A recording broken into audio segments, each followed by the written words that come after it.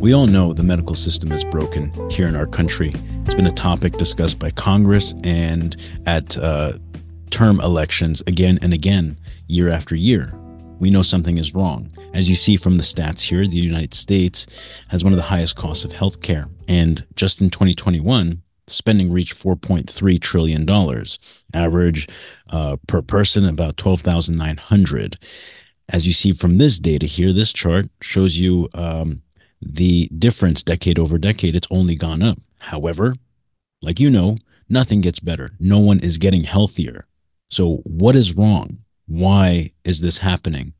Even though we're spending so much more than any other wealthier country, developed country across the globe, why do we continue to get sicker? This is a great question, and it is time that we discover something better. If you are wondering, is there something better? Well, yes, and it's possible we may have discovered it. How fast it gets implemented, that I can't answer. There are too many intricate policies and insurance companies and processes and agencies that all control what is the standard. I pray that someday this could be the standard. Welcome to the channel. My name is Mike, and every week I discuss topics that I care about. Hopefully you find them of value as well. Today, I've had the pleasure of speaking with Dr. Dunn. She's a geneticist, practiced medicine for over 30 years, and she's going to explain to me this new methodology she's been using. You see, this method goes deeper than modern medicine as we know it, goes much further and beyond functional medicine as we have learned recently, and targets and gets to the root of the problems of whatever you may be experiencing. I've really enjoyed the conversations I've had with her. It's eye-opening, and I hope you find that to be the case as well. Let's dive into it. What are the true fundamentals of genetics as we know them today in comparison to like what you're working with? Well, that's a good question because I think there is a lot of misinformation out there or misunderstandings of how the whole thing works. And the saving grace is that, yeah, you might have an increased risk because your parents had a particular imbalance or health issue, but doesn't necessarily mean you're going to get it because your diet, your lifestyle, supplementation, stress levels, all of that can cause different genes to express. So, it's really, when we look at genetics, we're talking about risk, not a definite, like you're going to get this kind of thing. See. Which is the good news and the bad news. They say that genetics loads the gun, but the environment pulls the trigger, right? Yeah, I guess so. Well, that's been my suspicion about it, is like it can't just be that simple. I've heard it many times from just my own personal visits, like that's what it is. It's your genetics, it's your DNA, and I just kind of I couldn't just believe that's all of it. No, and on the other side, it's not all environment, lifestyle factors. Because one of the things that kind of made me start looking at genetics was, the fact that my father died at 55 of lung cancer, and he was a big smoker and drinker, and never did anything healthy.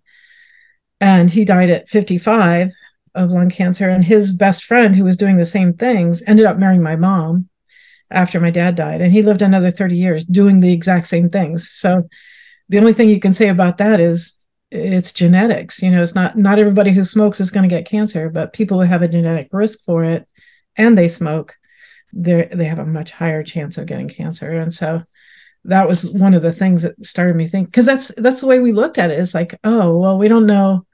The only thing we can explain that is genetics, and we've kind of parked it over there in this big black box of we don't know. Well, that's huge though, and that begs the question. I'm like, well, okay, an additional 30 years of living doing the same exact activities. Like, how the hell did that happen? I imagine that they lived in the same neighborhood or same communities, so it's not as if the environment was vastly different. So what the hell is that about? Right. And so when I started looking into my own genetics, I found the gene, which as I dove into the science of that particular genetic SNP, one of the first studies I found said that you have a higher risk of lung cancer if you smoke with that particular genetic risk. And I went, oh, this makes sense to me. And probably my stepdad did not have that genetic variant. So uh, it was kind of like, okay, it's making sense. Okay. I guess it does make at least it helps to kind of put things into perspective there. Um, because I've always thought that, especially with, let's say, smoking. So smoking anything is bad for you. We know this from a general understanding of it, but we see that, okay, some people can smoke all their lives, reach the age of 90, and there's, they don't really develop anything. And yet my thought process had been for a number of years like, well, what they were smoking back then was far different than today. It was a progression, like from natural tobacco to what it became. And when you dive into that, you say, oh, of course, the big tobacco spent a great deal of effort and money to make these things painfully addictive. Right. And those chemicals are probably what contribute to a lot of the health issues. Uh, Mm-hmm. is Does that play a role? Is that not a an indication of something? Yeah, absolutely. Yeah, they're much more toxic than they were back in the day, but it still managed to kill my father in 1980. And I know even back then they had a lot of addictive kind of substances in it, but I think it even got worse after that. So Right. yeah, your ability to get rid of toxins is also kind of genetically determined. And the other thing that kind of alerted me that there might be more to this whole genetic thing, at least biochemically, was uh, where couples they would come in to see me in my practice, and one of them would say, I just feel like our house is so toxic, and there are chemicals everywhere, and I'm super sensitive to them. And the husband or the wife or the spouse is saying, well, it doesn't bother me. I don't know what your problem is. It's probably you just being overreactive. And it's just not true. When I look at genetic variants in people, certain people can detox much more efficiently than others. And so some are going to be much more sensitive to the toxicity levels of their environment and much more prone to cancers and other things that can come from exposure to these toxins than other people. And it's true. We look at people also with high metabolisms. So two people can eat the same diet, and one person is going to be terribly obese, and the other one is going to be skinny. Same diet, same foods, and so we know there's these genetic variants that affect our physiology in various ways. So That's fascinating. Is that would that be applied to, let's say, just environments that are maybe dustier, more pollen, more things of that nature, where one is experiencing issues, whether it's breathing or mm, sinus issues, things like that. yeah, absolutely. Yeah, some people will be much more reactive to the pollen, in the area than others. And so when I started to look at these genes, and they made a lot of sense to me, there, if in that case, like we're looking at pollen or histamine levels, high histamine levels, there's an enzyme that breaks down histamine that is genetically coded. So if you got the right code for that enzyme that breaks down histamine, then probably not going to be bothered by allergies. But if you got a variant that works a lot slower at breaking down histamine, then your histamine levels are going to build up and build up, and you're going to react. And so histamine can hit you in a variety of ways, not just the what we think of as like blowing your nose and sneezing and itchy eyes and runny nose. It can also hit you in the digestive system or in the brain, cause brain fog and other symptoms. High histamine can be terribly uncomfortable. Uh, Hives or rashes are also another symptom of high histamine that can be from your inability to get histamine out of the body. And so it's Wow. fascinating when we look at it that way, but it's very logical. So, you get one set of genes from mom, one set of genes from dad, and they come together to give you a code for these particular enzymes in our body that do things like that, break down histamine or break down adrenaline or break down neurotransmitters or toxins. And so if you've got the wrong code for that enzyme, then it's going to slow down how that enzyme works. It's just going to be chugging along versus like, yeah, it's working really well. So it's very logical. When I started to look at it, instead of it being this just big black box of we don't know, it was like, wow, it really does make sense that if you have a variant in that enzyme, it's not going to work as well, and therefore the substrate that it's supposed to break down starts to build up in the body and become a problem. So Okay. it's yeah, it was fascinating when I started to Yeah. look at it that way. Genes, not just genes that code for the color of your hair or your eyes or color of your skin, etc., but more about the biochemistry. How, what are the enzymes doing, and what code have we inherited that allow them to either work well or not work well? And so that's much more interesting to me. Yeah, same here. I've seen this when you mentioned hives and you've mentioned it, and I'm like, oh, I've got a wife that is very reactive to these things, and I see it. I see it all the time. Yeah, I see it yeah, in my children too, and I'm like, um, we brush it off as like, okay, this is just a symptom. The body's expressing a symptom of something, but yes, this goes so much deeper, and I feel like that's the benefit of this conversation, a deeper understanding of the symptoms of like why. Um, right, yeah. does it matter where your parents even came from? Does that make No, a not difference? really. No, well, in some cases it might, but no, not really, because of our bodies are 99.9% the same. You know, a very small percentage of variations are going to affect the physiology of the body. I think it's 99.1% exactly the same between all people. Um, and yeah, so let's think of it this way. Imagine your ancestors were alive during the potato famine of Ireland, and the people that survived that were the ones that could hold on to body fat, right?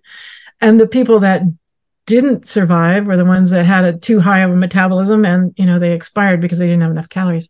So now they pass on those genes for being able to hold on to body fat. Not very fun for some of us. So in that region during that time, natural selection said those people that can gain weight are going to be the ones that survive, and then they pass that on to generations.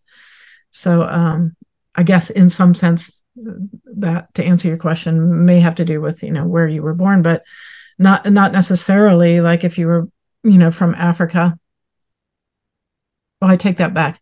Same kind of thing, natural selection. So those people that are really good at fighting off malaria are the ones that survived, in Africa where there's high incidence of malaria, and so they inherited the gene that causes sickle cell anemia, um, which is not very fun, but they're also more resistant to malaria, and so it's that gene was selected for because of those conditions that I guess are sort of inherent in that area of the world, if that makes Fascinating. sense.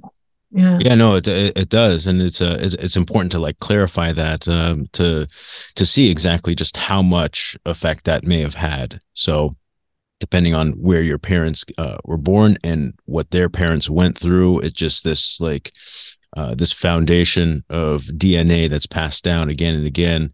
In a lot of ways, it's kind of funny that what helped us get here to increase survivability yeah, is now kind of affecting us in different ways because of overconsumption. As famine is no longer a problem, at least right, in much of the developed world. right, So it's having this exactly. opposite effect. Yeah. And Okay. we've never been exposed to this level of pesticides and chemicals and hormone disruptors and electromagnetic fields and radiation, that our ancestors were. And so our bodies really haven't adapted to that, which makes us much more susceptible to those kind of insults today as well, because our bodies have never seen these before. There's one specific gene called the PON1. It's a paraoxinase, and its job is to get rid of glyphosates, which are in like Roundup and uh, predominantly. So our bodies aren't really designed to get rid of Roundup because our ancestors never experienced it, and so we're having to adapt to these things, and it's going to take time. People are dying of cancer and other things that are being caused by the glyphosates. And so natural selection is at work. It's not very fun, but it's a reality that, the people that can tolerate this level of carcinogenic substances and hormone disruptors and electromagnetic fields are the ones that'll pass on their genes. It's an ongoing process. To basically foster a new generations of people that are just much more resilient, Right. and but only God knows what will exist then as things Right. continue to develop. When you Yeah. talk about electromagnetic fields, are we talking about just cell towers, or are there other things? Yeah. Yeah. 5G, uh, the electromagnetic fields are everywhere now. You can't get away from them. Right. Everywhere you go, there's Wi-Fi and there's electromagnetic fields What about constantly bombarding us. But what about like uh, power stations where we see these just power lines going through communities and neighborhoods? Uh, you can hear the buzzing as you drive by. There's many where I'm at. It's a large city, Los Angeles, this particular valley, and I know of two. Whenever I drive by these things, they are buzzing. There's so much power being pushed through these things. Is there something that those things are emitting that could be um, potentially harmful? yes, absolutely. Radio frequencies and electromagnetic fields. I've got a little Gauss meter that I use because I moved into a house that was two doors down from a cell tower. And I was like, I really want to know how much damage is being done. And we put it up next to the wall. My mom's bedroom was like right up against, the outside, and two doors down was the cell tower. And sure enough, man, that thing was just like boom, boom, boom, going warning. And it'll show you at a certain point, this is harmful to human tissue. It goes past the little warning zone there. Those things are handy to have because you can really, wow, it's very enlightening to see what's happening.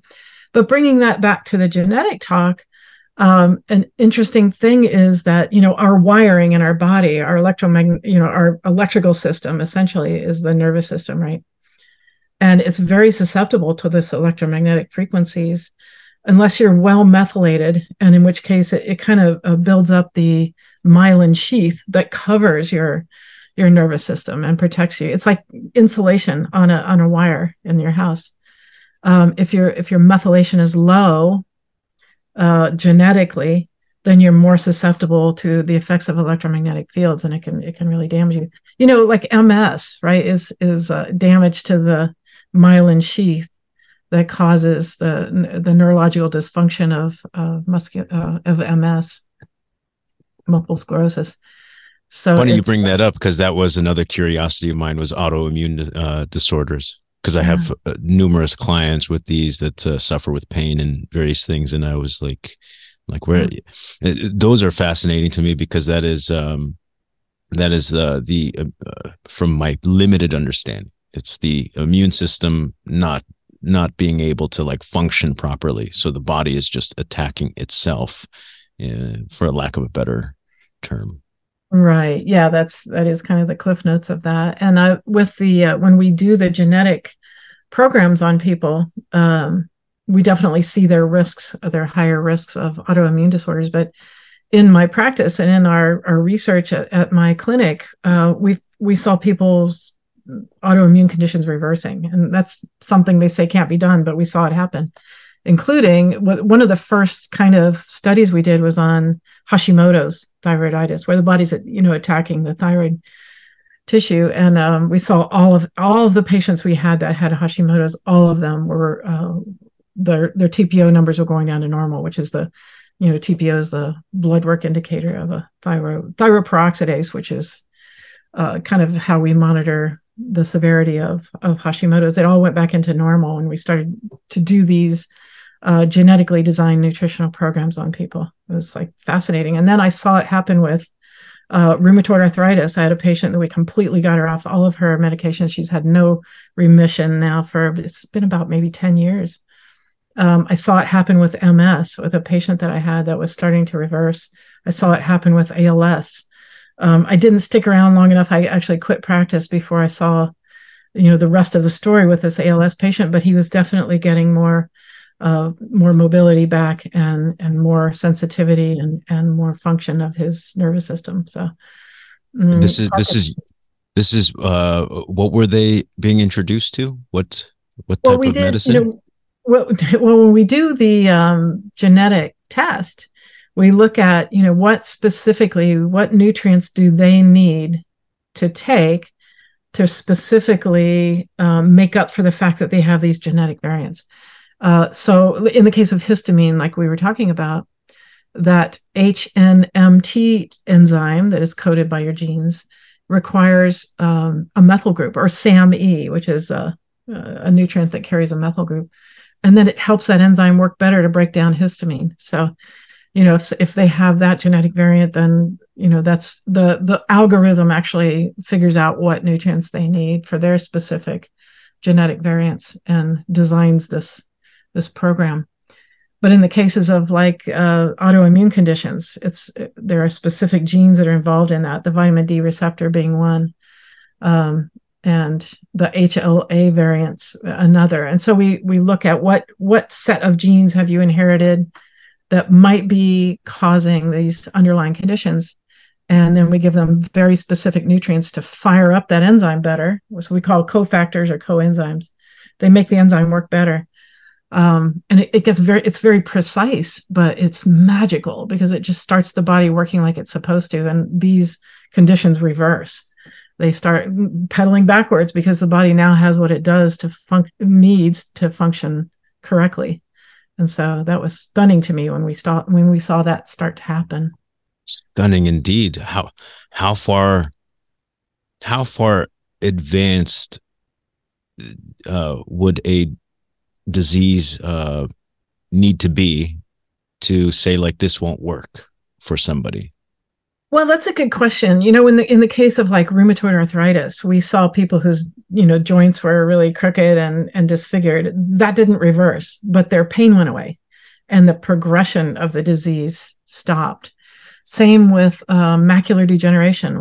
My mom was one of those, and she was 95, and they said, "Oh, it's just going to get worse and worse." And she had what's called wet macular degeneration. We were able to reverse the wet to dry and stop the progression completely. She didn't get her sight completely back because it had progressed. The damage had progressed. So it's all brand new, Mike. It's I've seen things happen that people say is impossible. So I'm always optimistic about what we can do. But in my experience and my limited experience, it seems like once the damage is done, you can't reverse it, but you can keep the progression from going further. So whatever the algorithm decides is the appropriate course of action, and let's say there's no need for deviation if you see progress. Does that individual need to stay on that course forever to just maintain the elimination of progress in whatever degenerative disease they're dealing with? Yeah, more than likely. Your genes are your genes. Your genes aren't going to change. So Okay. you really do have to stay on the supplementation, but the program can change a little bit. Initially when you get your genes tested, some of this may be environmental damage, and you reverse some of that, and you get detoxing better, and your program can shrink down to your core program. That's what I call your core program for your genetics. And in the case of me, when you and I talked before, I told you about, suffering from depression for my entire life and from chronic fatigue syndrome for at least 40 years. And that completely reversed when I started taking supplementation. That, like, boom, my brain chemistry changed. Suddenly my brain is able to make serotonin and dopamine correctly, and my depression went away almost immediately. Wow. But if I stop taking my supplements, it will come back. So I take my supplements, and it's easy. It's a handful of supplements rather than a medication or a antidepressant. It's supplements. It's very specific supplements for me that help my brain work correctly. And I'm like, yeah, I'm willing to take them the rest of my life. Yeah. Sign me up. As long as it continues to work, I mean, there's no Yeah, reason to stop. And as long as they're not harmful or right, creating other issues like medications typically would. right. As I've kind of dove into this world over the 10 years, it became quite evident, we are chemically driven in so many ways, just in every way.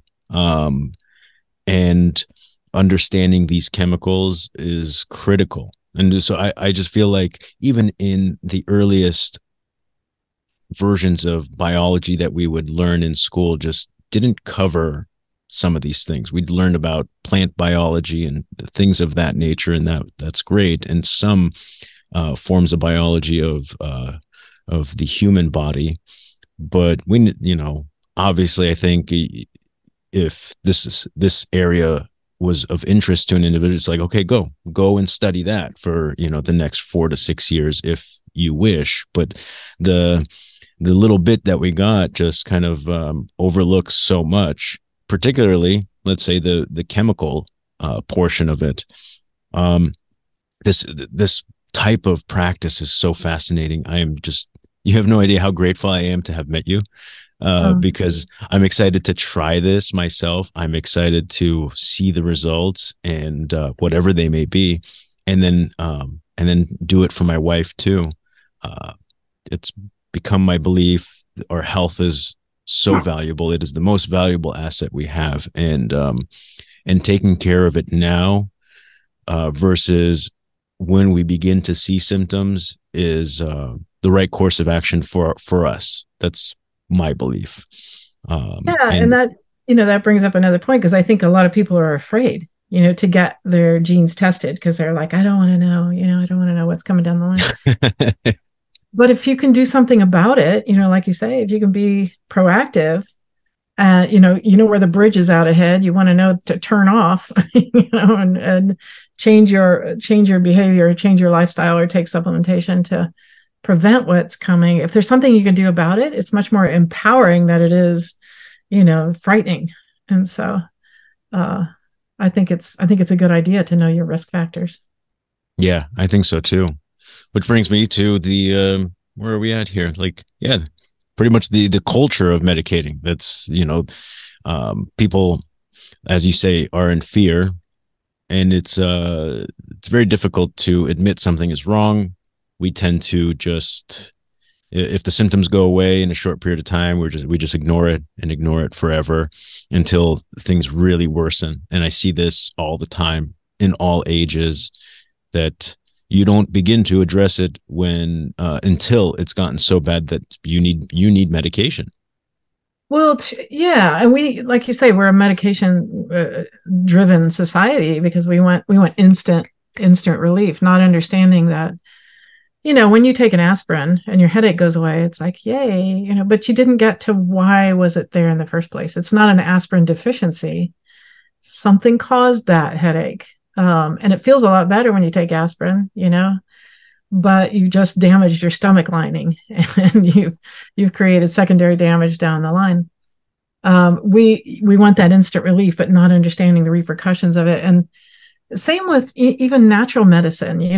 Maybe we'll take willow bark versus aspirin. It's a natural way to relieve pain, but again, it does not address where that pain came from or where the headache came from. And this goes deeper than we've ever gone before. Even in functional medicine, we would look at, oh, well, it's something you ate, that you're allergic to, or toxins that you're exposed to, or your stress levels, or muscular tension. We look at those.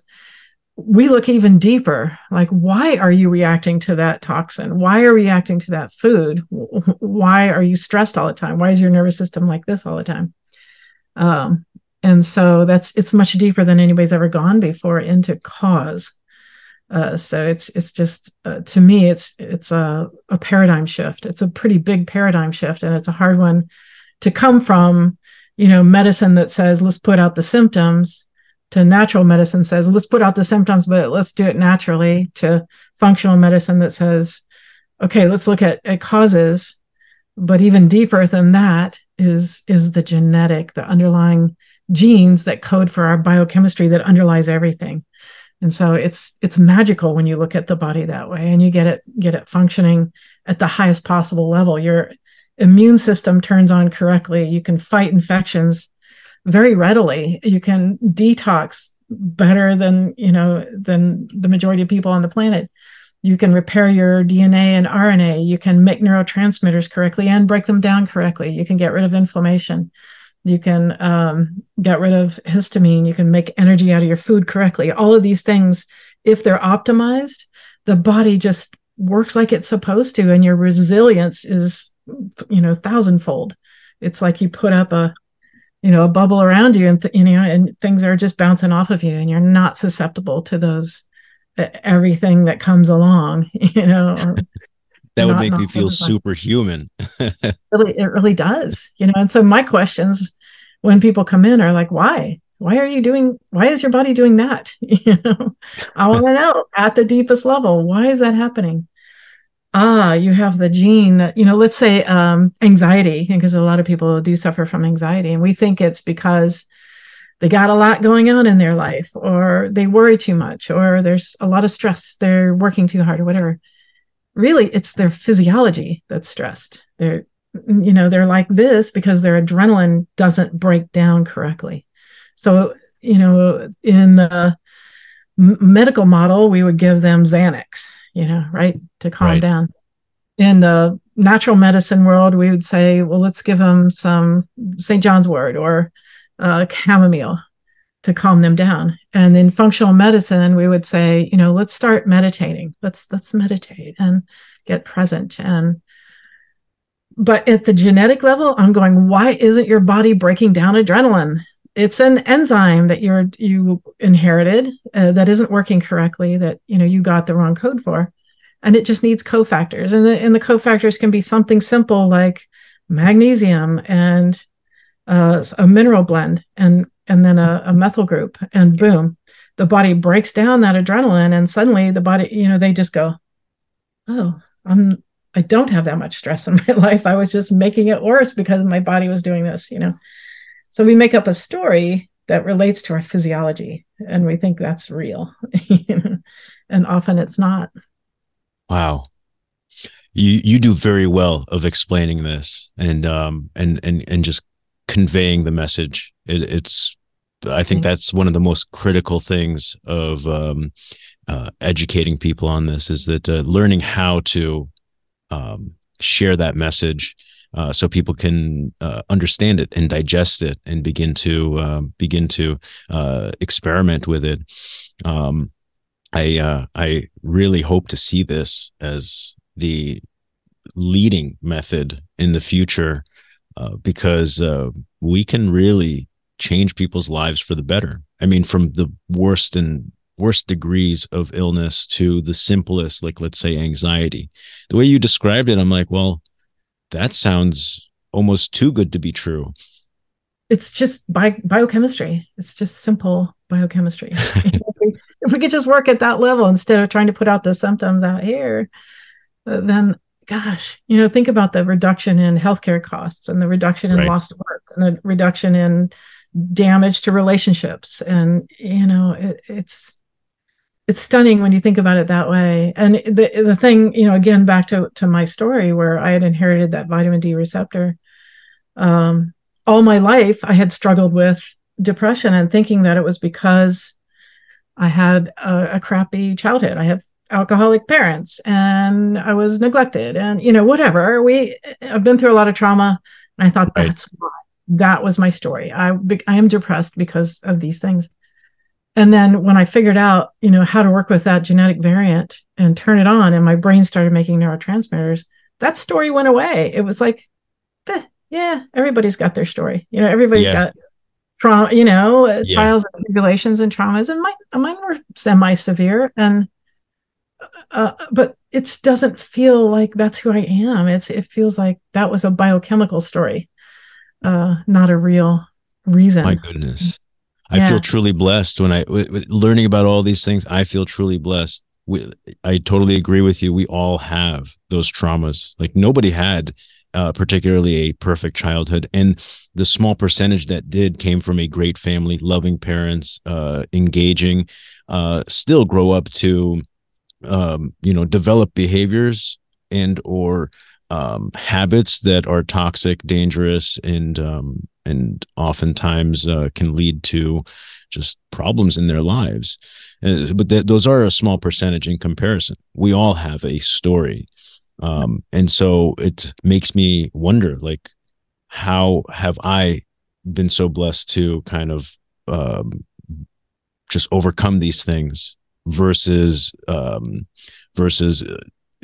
taking the story and making it a part of my life and dictating the path in which it will lead. So yeah, I'm sure it didn't come without a lot of work, a lot of self, examination and maybe meditation and spiritual growth. And, those are all the things we do to sort of self-medicate, and they're fantastic. And I'm not poo-pooing them. And congratulations for being able to get through those. But it's so much easier if you just balance the biochemistry and then do that stuff on top of it. It's like we talked about it before. I call it biochemical nirvana, and you can like start with a like the balanced biochemistry and then go to those meditation and spiritual retreats and go to the deeper levels. So much easier than trying to get through all of the stories and all of the biochemical traumas that are happening all the it's time. crazy. It truly is crazy because when I say everyone, everyone does, and I feel like today more people latch on to the trauma versus learning to let it go, grow from it, become stronger from it. But here comes this solution that may help them do so Yeah, through a deeper understanding. right. You've talked about this like expression, the gene expression, and I've been thinking about it for since the last time we spoke, and just trying to grasp this idea that we all have these things in our genetics, but if they lay dormant, but at some point begin to express, that's kind of where I've been stuck. Like, how can they be there and be dormant? And then Yeah, how can they just one day begin to express? that's a really good question, and I think it's important to answer that because it can be confusing. Like the BRCA gene, you're born with it. It's not like it's brand new, but it doesn't begin to cause breast cancer until later on in life. And the majority of times, it's because of mitochondrial damage. And familiar with mitochondria and Yeah. what? I did some brief reading on it. Just it's Okay, responsible for cell growth and energy production and various right. things. Yeah, in the cell, it's a little organelle that turns our food into energy. It's our powerhouse. It's what makes the energy currency of the body called ATP. And it's of bacterial origin, which is kind of fascinating to think about. Like way back when we were just single-celled organisms, this bacterial-like creature kind of inserted itself into a cell, and there was a deal made. Like, hey, you feed me, I'll give you energy. And so like it allowed our cells to really kind of grow and become multicellular organisms and go from there. And but it's of bacterial origin, so remember that for a second.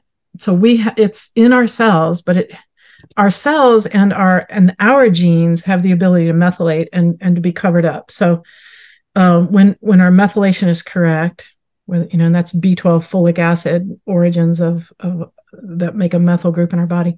It covers up a gene and doesn't allow it to express in, so a BRCA gene, for instance, if it's methylated, it's going to be covered up so that the environment can't get in there to cause it to turn on. If you're unmethylated, if your B12 gets lower, if your folic acid gets lower, or your mitochondria is damaged, that gene is now open to the environment. The environment can get in. The environment being toxins, chemicals, pesticides, radiation, etc., drugs, antibiotics, especially. If mitochondria is bacterial origin and we take an antibiotic, what do you think is going to happen? It's going to damage the mitochondria and kill it often. So those two things, low methylation and low mitochondrial function, lead to the expression of a gene that was covered up before. Now it's exposed to the environment and it can cause a problem. So what are the things that lower methylation? Lots of things. Stress uses up our B vitamins very quickly. Caffeine consumption, just lack of B vitamins in our diet and our foods. Taking the wrong kinds of B vitamins. You can't just go out and take a multivitamin and think you're going to cover all of the bases. It's very specific.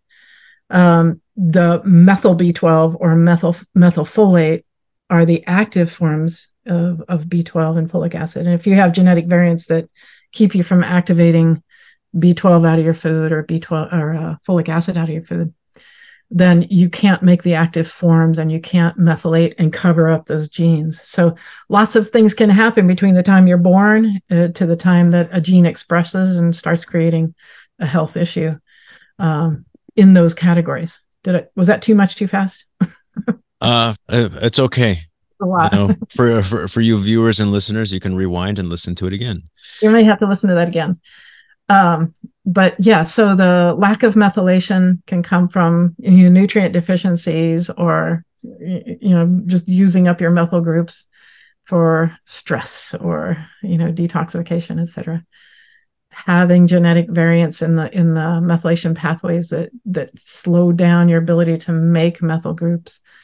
And then damage to the mitochondria is probably the number one when we look at, especially for cancers, that suddenly come on, and we know that there's a gene involved. You probably have damaged your mitochondria, and that allows for that gene to just start expressing itself and come alive and create a cancer. Yeah. I was doing some reading on mitochondrial decay, and it made me wonder. I'm like, well, since there's some relation for cell replication and growth and repair, I'm like, is this also why we see aging? Mm-hmm. Yeah. Yeah. Because yeah. I'm just like, I've been fascinated with that. I'm like, there's a tech billionaire out there who has spent a great deal of money developing different things to slow down aging and begin to reverse it. And if you look at this guy, you're like, oh, he can't be a day over, 34 or 35, when in reality he's closer to his 50s, late 40s. But he spent an enormous amount of effort and time and money to develop these things. Takes insane amounts of supplements. I mean, we're talking something stupid, like 70 different capsules per day, twice a day. It doesn't have to be that. I just did a test through a company called True Diagnostics that looks at your biological age through blood and your genes. And I'm 10 years younger than my biological age, at least in the genetic expression and the biomarkers in my blood. So wow. That's positive. That's great news. Yeah, it's good news. Yeah, that I'm doing a good thing, that I've been on the right track all this time. Yeah. But it doesn't take 70 supplements. It takes very precise supplementation for your genes, and that's the thing. Well, it makes me wonder if that's what he did, what he explored, or what he discovered. So these are the 70 or whatever. Perhaps you're right. Maybe he doesn't need that much, but whoever he's been consulting and spending millions of dollars on, I mean, he's getting something, some form of blood or genetic something from his younger son on a weekly or something on a weekly basis. Yeah. It's pretty. It's extreme. And it's like, what do you even tell your son? It's like, you got to do this for Right. me. All right. I helped you to be I gave alive. you her. Yeah. Yeah. I gave You you owe me. life. You got to give it back in return. And Exactly. it's just a little bit of blood, dude. Don't overreact. Just once a week. That's all I need. Uh, Wow.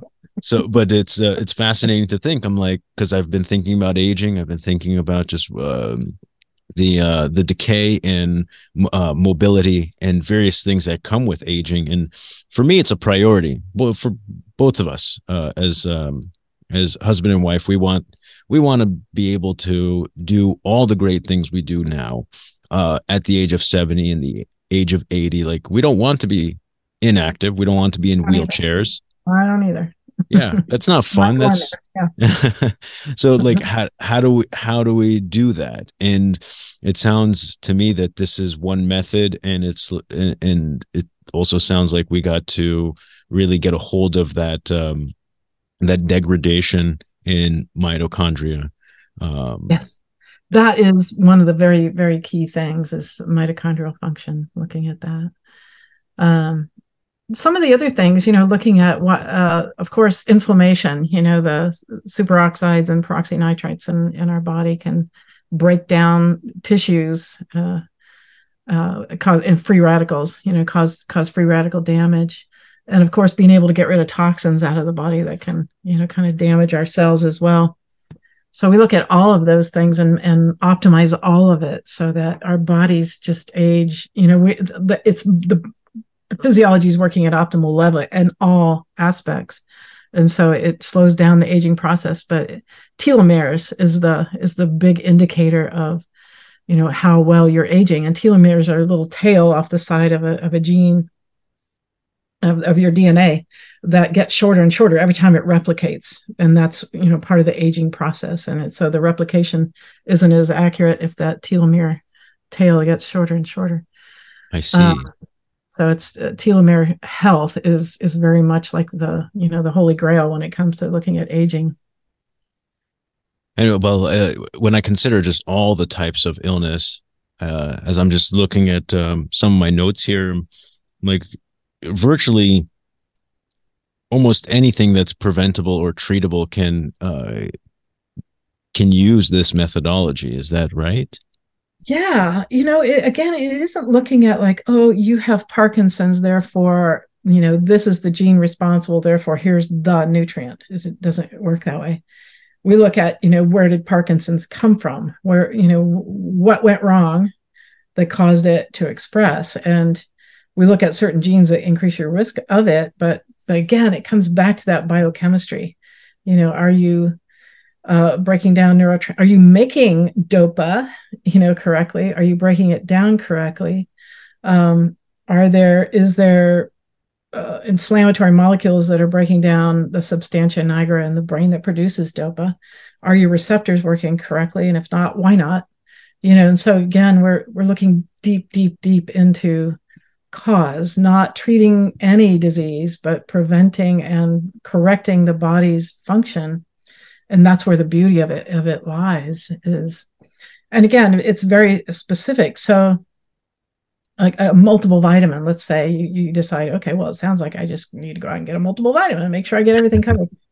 But if you're getting too much B12 and not enough folic acid, too much B6, not enough B5, it's like we dial in your multiple exactly in the right levels for you. If I take a multiple, it doesn't work for me, and the majority of people it won't work for. It's just a lot of times expensive urine. Yeah. Um, Wait, wait, wait. Did you say expensive urine? yeah, yeah. Okay. Well, and what do So you mean? a lot of times Expensive. you'll see them, it just comes right out the same way it went in.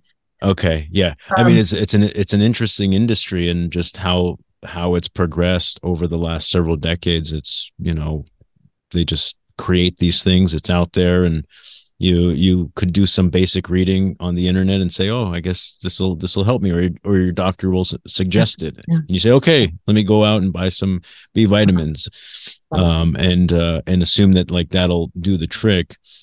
I've It's been my belief that the best place to get the proper nutrients is from food. But last time we spoke, you said there's an issue with selenium being in the soil. There's none. The soil is pretty much depleted, and we don't.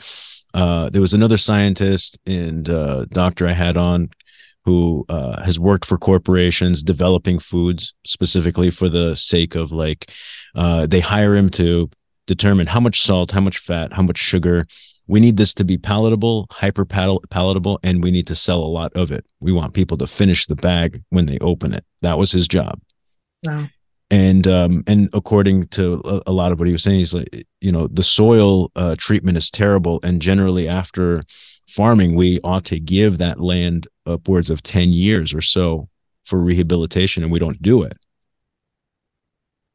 Yeah, it's pretty sad when you look at the content of nutrients in our soils now compared to 100 years ago for sure. So yeah, so so you can say, yeah, I'd love to just do this all with diet, but it just doesn't seem to work. And then Okay. here's the other thing is, like K2 is critical in a lot of my programs that we work with. And K2 is really hard to find in our food now because um, grass-fed beef is one source of it, and most of us are eating corn-fed beef, and grass-fed is like a small percentage of what's out there. But our digestive systems don't convert K1 into K2 as readily as it used to because our microbiota has been compromised by all the pesticides and chemicals in our environment. So there's lots of things that are kind of impairing our ability to get those nutrients correctly. One way you can get it is in something called natto. And if you're familiar with, you ever heard of natto? I have not. No.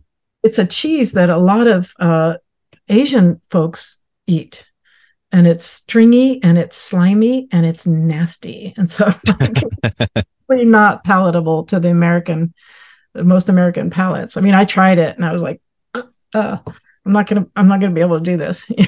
But Japanese cultures eat a lot of it, and so they don't need to supplement with K2, and so there's those little barriers to getting, lots of those things kind of build up to become barriers to getting enough nutrients out of our diet.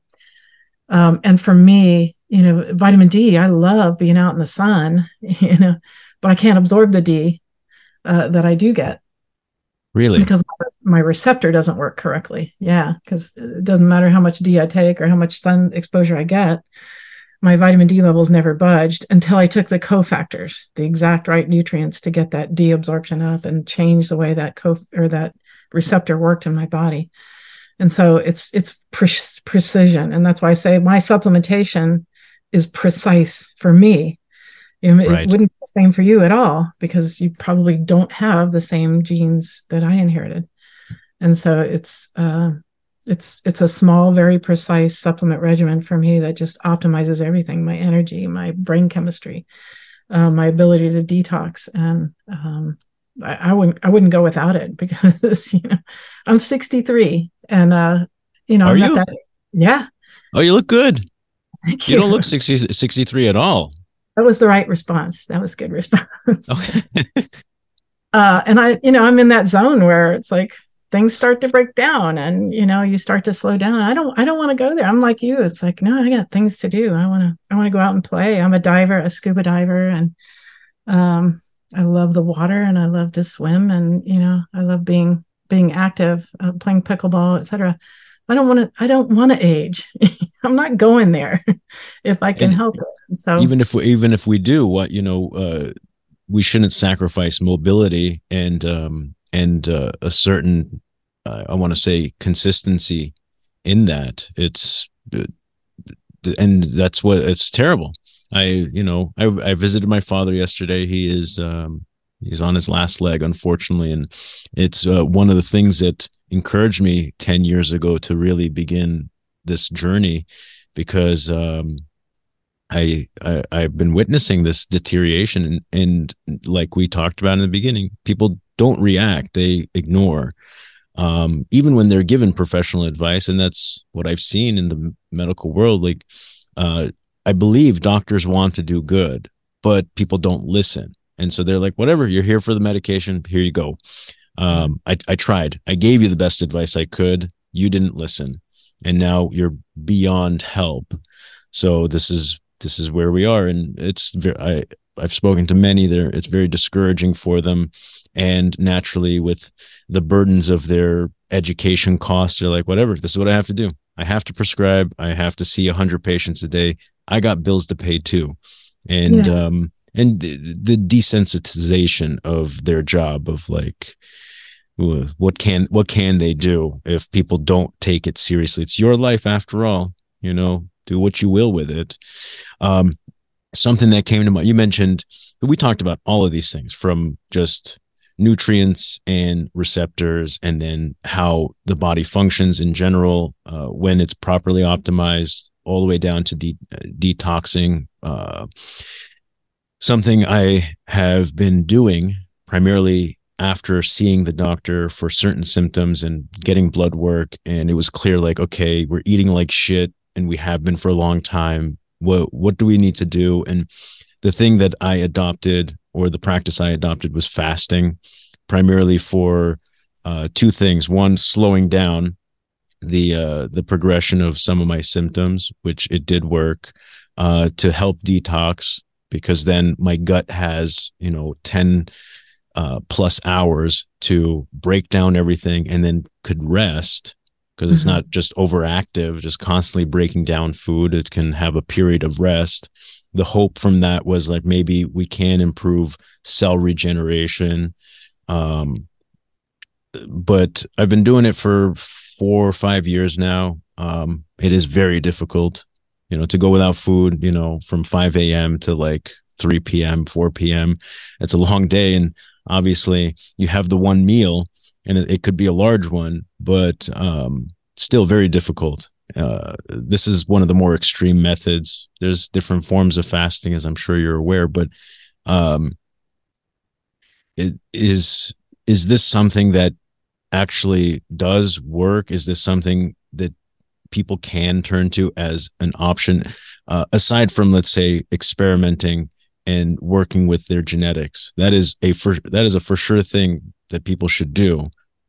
But considering the food is garbage that we have access to, you can try to eat as clean as you possibly can, and it's very expensive too. But is fasting something you could recommend? Is that something that you feel like, hey, there's something here? Yeah, no, that's a good question. In our genetic report, in our diet and lifestyle report, we look at that. Do you have the genes that are would benefit from intermittent fasting? And if so, how robust? And so for some people, they can't maintain their blood sugar long enough to do long-term fasting like you're describing. So they have to do like 12 hours, 13 hours, 14 hours. But the science is pretty solid as to the benefit of intermittent fasting. And especially if you've inherited the BDNF gene that's associated with Alzheimer's, high association there. It's one of the recommendations. If you have that gene, it's highly recommended that you do intermittent fasting, and also high intensity interval training can reverse, the risk of that, and cold showers, which is kind of interesting. But Yeah. yeah, it's very much intermittent fasting is very much determined by, and how long you should go is very much determined by your genetics. And so it's fascinating to see those reports come out. And some people, it's like, yeah, this is like really good for you, and other people, it's like, yeah, you can do it, for 12 hours, and you're probably going to be done at that point. So that So is something that we'll discover through my results too, is like, okay, am I doing too much, or am I not doing long enough, or am I doing just the right amount of time yes, between and meals? right, yeah, and as we optimize your nutrients, you'll find it much easier to do. Okay. And that's the other thing, and I think you and I talked about this, was, in my practice, I would talk to people about doing lifestyle changes, stop eating sugar and stop eating fat, and, do the intermittent fasting. And they go, mm-hmm. And then I'd see them a month later, and I'd go, how'd that go? And they're like, well, I did it for a couple of days. And then I just, I couldn't, like, okay. So I gave up, like you're saying, I kind of gave up until I started doing this work. And what I realized was, when we optimize people's biochemistry, again, back to that, it's much easier for them to follow that advice. They don't have the cravings. They're not craving sugar, they're not craving alcohol, they're not craving drugs, which is another thing that we saw. And their energy is better, and they want to go out and walk. They want to be active, where before it was drudgery or downright just impossible for them to do because they didn't have any energy in their tank. They didn't have any fuel in their tank. I was one of those too. It's like, I know I should get out. I know I should exercise, but I could not because I would pay for it for a day or two afterwards. I would be sore. I would be so tired. And then once I got my biochemistry fixed, it's like my body wants to move now. And it's like it loves to go and move and exercise. And so that's what I found with my patients is we get this in place, and they want to do the things that make them healthy, and it's easy for them to follow those instructions. So I think we had it backwards. We were trying to force something on them that you know they Uh, can. yeah, it's tough. I mean, if we know what we need to do, but there's so many things and obstacles that prevent us or that just hold us down. That's like cravings, as you mentioned, um, and other factors. I mean, it could be just general lifestyle. Like you should exercise, or like Right. high stress interval training. Like that's it sounds great. You may see people on YouTube doing it, and you say, "Yeah, I'd like to do that," and you might do it once, and you Right. feel great, but there's no consistency there. And to think that once you get that homeostasis in your genetics, that people are more likely to stick with the program and feel like they can do it, they want to do it. It's absolutely a huge shift. It That's really is. Yeah. And it was kind of eye-opening to me because I think I was a little bit judgy, and I think we are, as a species generally judgy about, like, why don't they just put the ice cream down and go for a walk? Clearly overweight. Why aren't they just doing something about it? And so that was an eye opener for me when my patients were coming back in going, you know what, I don't even want sugar anymore. It just is not a thing that even appeals to me. It's like, what? fascinating. Yeah. Yeah, I've heard some. There's very few people percentage wise in the world that are like that. That are like, yeah, I've never cared for sweets. It's like, oh, but everybody loves sweets of some These are type. people that were, loved sweets that were suddenly losing their cravings for it, losing their desire for it, just as I Yeah. was. So that was fascinating. And same with, like, we saw it with methamphetamine, and we saw it with cocaine, Hmm. uh, alcohol. It was just like things were dropping off that they were like, yeah, I just don't, doesn't even sound good anymore. I was like, wow, because we're flooding the brain with dopamine and occupying those receptors that they were self-medicating with, whether it's sugar, whether it's drugs or alcohol or cigarettes or workaholism or whatever it was. If those receptors are now occupied by a dopamine molecule, the cravings go away. And it's just like, it's magic. It's pretty That's cool. magic. I mean, you're changing lives at a rapid pace, right? I mean, uh, weeks, months, for Mhm. Yeah, days. yeah, days. I had the first time I saw this was a meth addict, and her family brought her in, and I didn't know this was going to work, and I was like, let's try it. She didn't want to be a meth addict, it wasn't something she really chose. It just, she tried it one day, and boom, she was addicted because she had those empty receptors, and now meth is attaching to the Occupying it. receptor. Yeah, Yeah. and she feels normal for the first time in her life. Now, boom, she's normal. So it's highly addictive for her. And we put her on a program, and it was very quickly, within a few days. She's like, I don't, doesn't even sound good to me anymore. And I've followed her through the years, and it's been about 12 years now. She's been free of meth, uh, drug addiction, and has her kids back and her family back, and she just got married. And so Wow. it was cool to see it just kind of stop.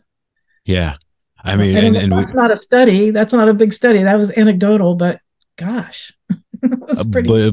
but we need a larger test group. We need Yeah. we need to expose more people to the this methodology, the principles of how this type of medicine is practiced, and though of course maybe insurance wouldn't cover these things and you have to come out of pocket, but if you are at the end of your rope, and you don't have much of a choice, it's like, yeah, you should explore anything.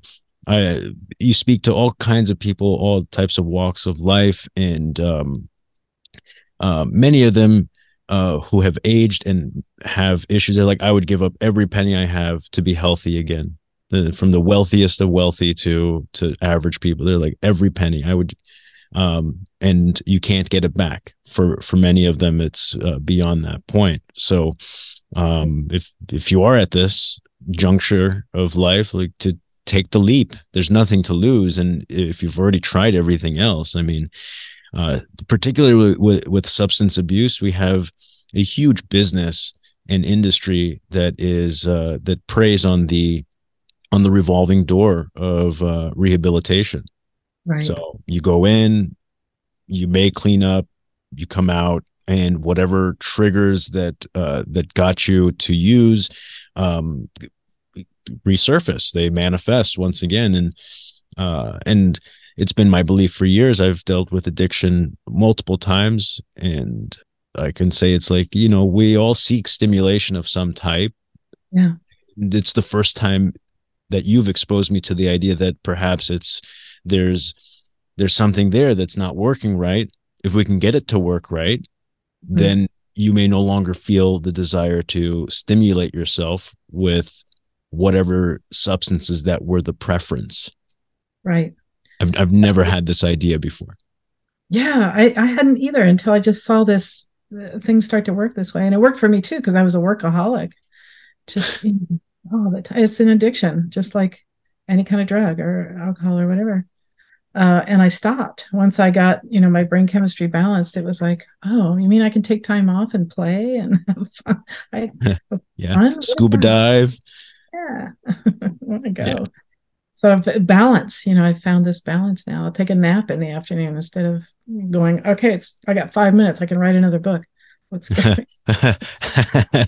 Well, as a doctor, let's especially if you've worked in hospitals, that's literally how it is, and they work these people to the core. I mean, the administrations that run these hospitals are like, just keep it moving, and what they do to the interns and those young people just coming out of school, working the very late shifts, and just it's pretty terrible. And then you see them ballooning up in terms of weight, and their cortisol levels are probably out of control. They're not sleeping when they're supposed to. They're working crazy hours. The stress levels are unimaginable. Like, how can we expect these people to work at their best in the most stressful environments when they're not even healthy themselves? It's counterintuitive. It's an oxymoron. Right. Health professionals who are not healthy. Right. And we see it all the time. Yeah. Yeah. uh, I think we've covered pretty much everything in about an hour. That's awesome. So the last two things is, this is medicine today as we have it.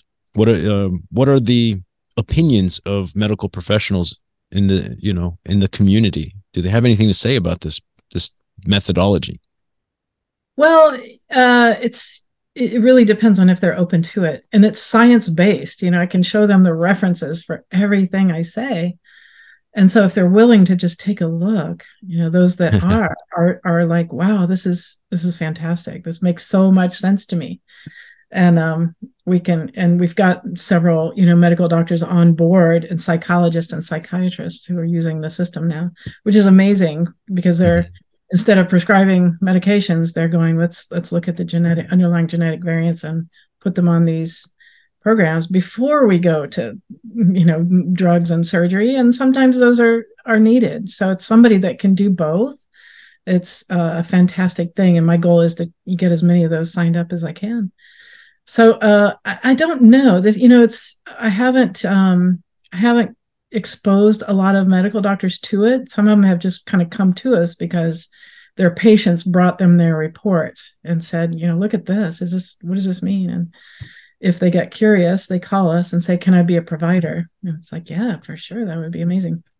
That is amazing. Those, I mean, I would say that is very positive to hear that doctors are saying we never concerned ourselves with these aspects, but since Right. you did all the legwork in getting the information, like we may as well take a closer look. And I imagine also it's very costly too. So you can have all these symptoms, and the doctor is constrained, or the hospital or whatever group is constrained by whatever insurance covers.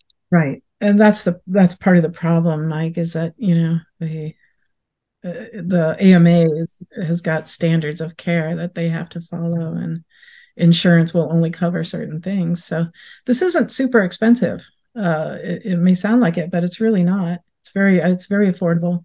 But I haven't yet seen insurance cover it. Doesn't mean it won't, but HSA will cover it. The health savings accounts you can use for it. But who Well, I knows? Maybe was in the future it'll be a standard of care. That would be my dream. Yeah, I would like to see that too, especially if we begin to see a, like a large amount of people, like hundreds of thousands of people going through this and coming out the other end far better than they were, far healthier. And it becomes that standard, because then everyone in the community would have to pay attention and say, oh, there is definitely something here. And as you mentioned before, it becomes, I think, critical for insurance companies to say, oh, this is saving us money. Right. Yeah. Um, of course, maybe hospitals won't like it. They thrive on sick people being sick But chronically. they're understaffed and overworked, and uh, I don't think just during COVID, but in general, it seems like most are. And then if we can relieve, keep people out of the hospital by, balancing out their physiology so that they're not as susceptible to infections or other diseases, then we can lower the burden of healthcare on the world at large. So Right. So that's the next step, I would say, is, especially for the broader perspective of where we are uh, for modern medicine. This is a natural evolutionary step for them, because they will inevitably have to have this consensus that, okay, we are overburdened, it is costing too much, and it's going to benefit everybody to approach it in the manner of prevention and care versus um, dealing with symptoms, treating symptoms, and just pumping out uh, drugs. I mean, just basically drugging people, and that's what we've done for so long, and that hasn't been working. It's time to explore something else. yeah, and I Uh, think people are sick of it. Even doctors are sick of it. They're sick of writing prescriptions and not seeing people get well. They may right. get relief, but they're not getting well. They're not getting better. Yeah, yeah, they're not getting better. Yeah. It makes me wonder if we're too far along to see if we might be able to help my father, um, because I suspect there's only days, weeks, or months left Yeah, that's based on tough. his What's going condition. on with them? 10 plus years ago, he had open heart surgery. Um, it was a quadruple bypass. Uh, they gave him the advice he needed after he recovered. He didn't follow it. There was no consistency. There was no self care. Um, this this year, he had another stroke, I think, and then his lungs started filling up with fluid. His legs are swelling. There, I saw him yesterday. He doesn't even want to go to the hospital. His feelings currently are just like, they're not going to do anything. There's nothing they can do. They're gonna put me in a bed, monitor me for a day, and then release me. There's there's not much to do, and Yeah. um, so like I would say, to me that feels like, okay, the medical system is like, okay, giving up on this guy. There's nothing more to do here. Mm. Um, but what do you think? Is there, if there's only days, weeks, or months left, is there any chance of being able to get results in time to help him bounce back, or is it like it's a gamble? Well, who's saying there's days, weeks, or months? Who? From Yeah. what I view, I saw him yesterday, and I'm like, yeah, this guy's not doing great. He's on a ventilator, Mm, struggling to breathe, and he's lost so much weight. He's unable to eat or hold down food. Um, it just, to me, that's how it seems. yeah, I, that doesn't I have. seem good. But if he's, I don't know. I'm an optimist. I never give Are up. you? Yeah, but Yeah. so we can talk afterwards. I have some suggestions Okay. for Well, you. last thing is, what's your message to the world? What do you want them to know? I just, I'm really passionate about empowering people to take charge of their own health and to understand their health and explore the genetic piece because it really is empowering to understand what's going on with you specifically, what your risks are, and how you can modify those risks. And so, take back your power because we've given up a lot of our power to the medical establishment who says just trust me, here, take this thing. And I think it's time that we stood up and said, but why? What's it going to do? And start to learn about how our bodies work and really dig deep into this because there's nothing more important, as you said. If you don't have your health, nothing else matters. And so it's not too hard to understand. It's actually logical. And I gave you some examples of it's just logic. If you can't break down histamine correctly, this nutrient will help your body do that naturally. And so it's once you get past the fear of not being able to understand this and start to go, okay, I'm going to look at it. I'm going to start to study this. It's almost like the manual of your body, and I can't think of anything more important or more empowering than to understand your body. I agree. Yeah, that's a damn good message, and it's very encouraging, and it certainly should encourage people to take it a little more seriously. It's, you don't want to wait till it's too late, and it's what else is there in life? You have, you can have all the money in the world, it will never bring it back.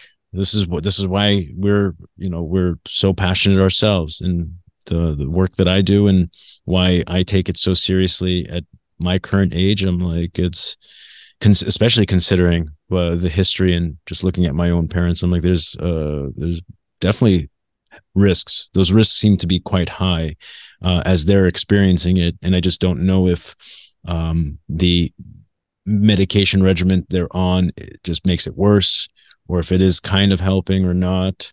Um, I, I don't know much, and they don't even know much. They're given these they don't even understand what they're taking. They're told, like, this is for this, and this is for that, and this is for that, and you just kind of take the cocktail, Yeah, and you're like, okay, well, you must know best. You're the doctor, so right. my life's in your hands now.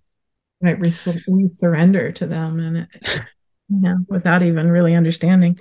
So that's, I So don't know. let's take a minute and talk about this package here. Okay. So I was so very happy to receive it. When I opened it up, it talked about just what the contents were, and a general, just brief explanation would, I think, would be great for this episode. And when we get our results, we can come back and talk about what those results look like. I do admit at first I'm like, man, this is this is my genetics we're talking about. Who is it shared with? Nobody. Yourself in the lab? No. So, do you see the barcode on the outside? The Of MH, and it says MHG, some number on there. MH? Yes, I see it.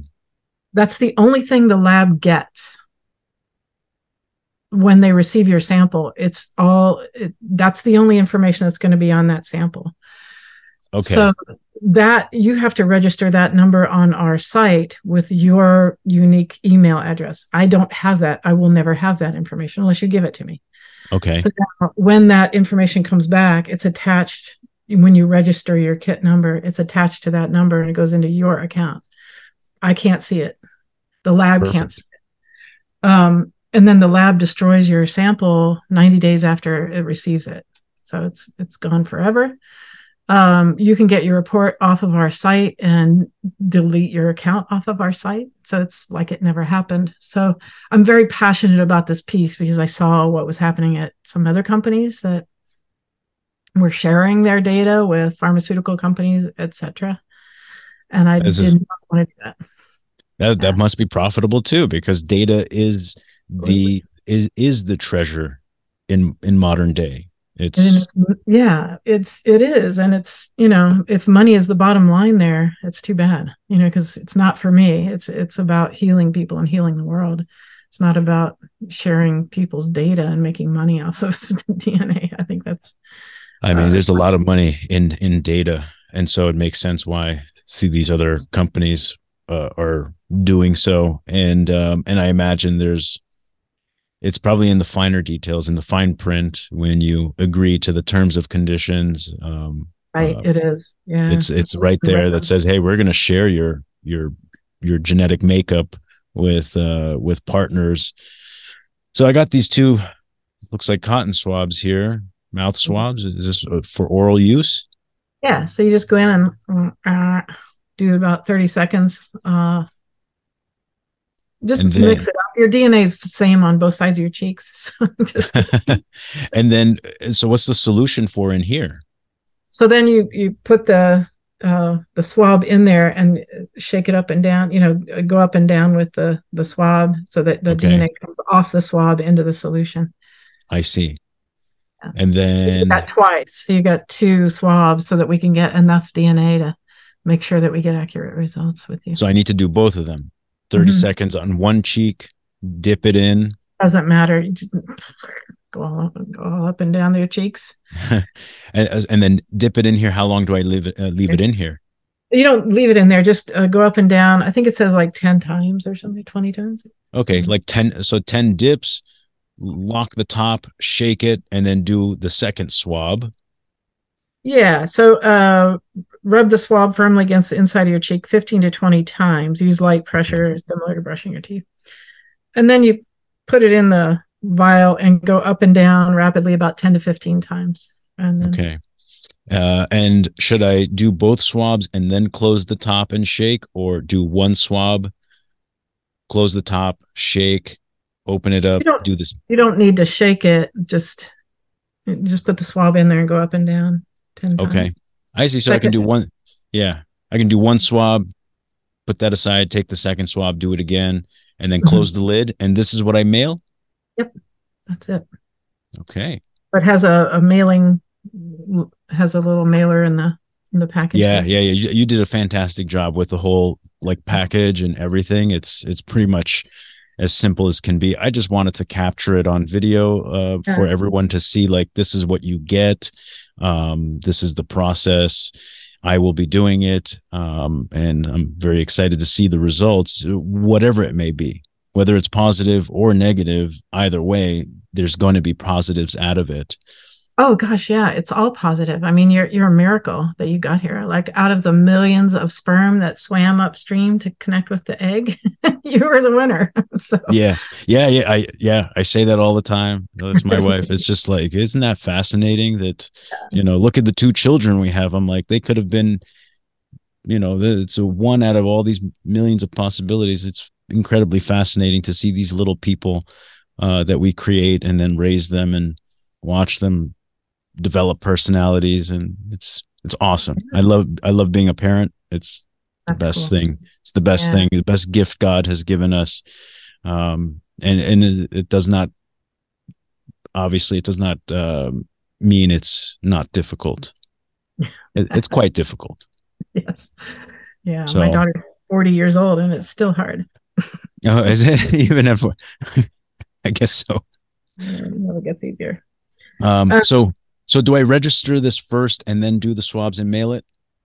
as soon as you can, register it because you don't want to forget the number on there. That number is critical. It's the only Okay. way we can connect your data to you. All right. All So right. you can I'll do create so. some random email. You can, some dude at gmail.com, and it doesn't matter because it's not like you're going to use it as an email out there. It's your only email that's connected to your account. Well, In I think personally I may do this more than once. So I'm going to keep the account live. I will do it this time and we'll get the results and maybe in a year or two try again. It won't change. Your genes aren't going to change. Yeah, Your maybe so. your gene expression can change how they're expressing, but your genes themselves, But in a year or two, if they have changed how they express, like I'd like to see that too. it It's won't show on your gene test. It'll show on an okay. epigenetic test. If you did a different company that looks at epigenetics, then it'll change. But this is genetic, so that won't change to my knowledge. Okay. Unless an alien, or I don't know, maybe. I don't know. I might be. I'm vastly different than most people out there, but pretty simple and I want to say plain in other ways. Like, but Oh, yes, I doubt that's that. that is my plan for this. And before we go, I want to just get it for the record.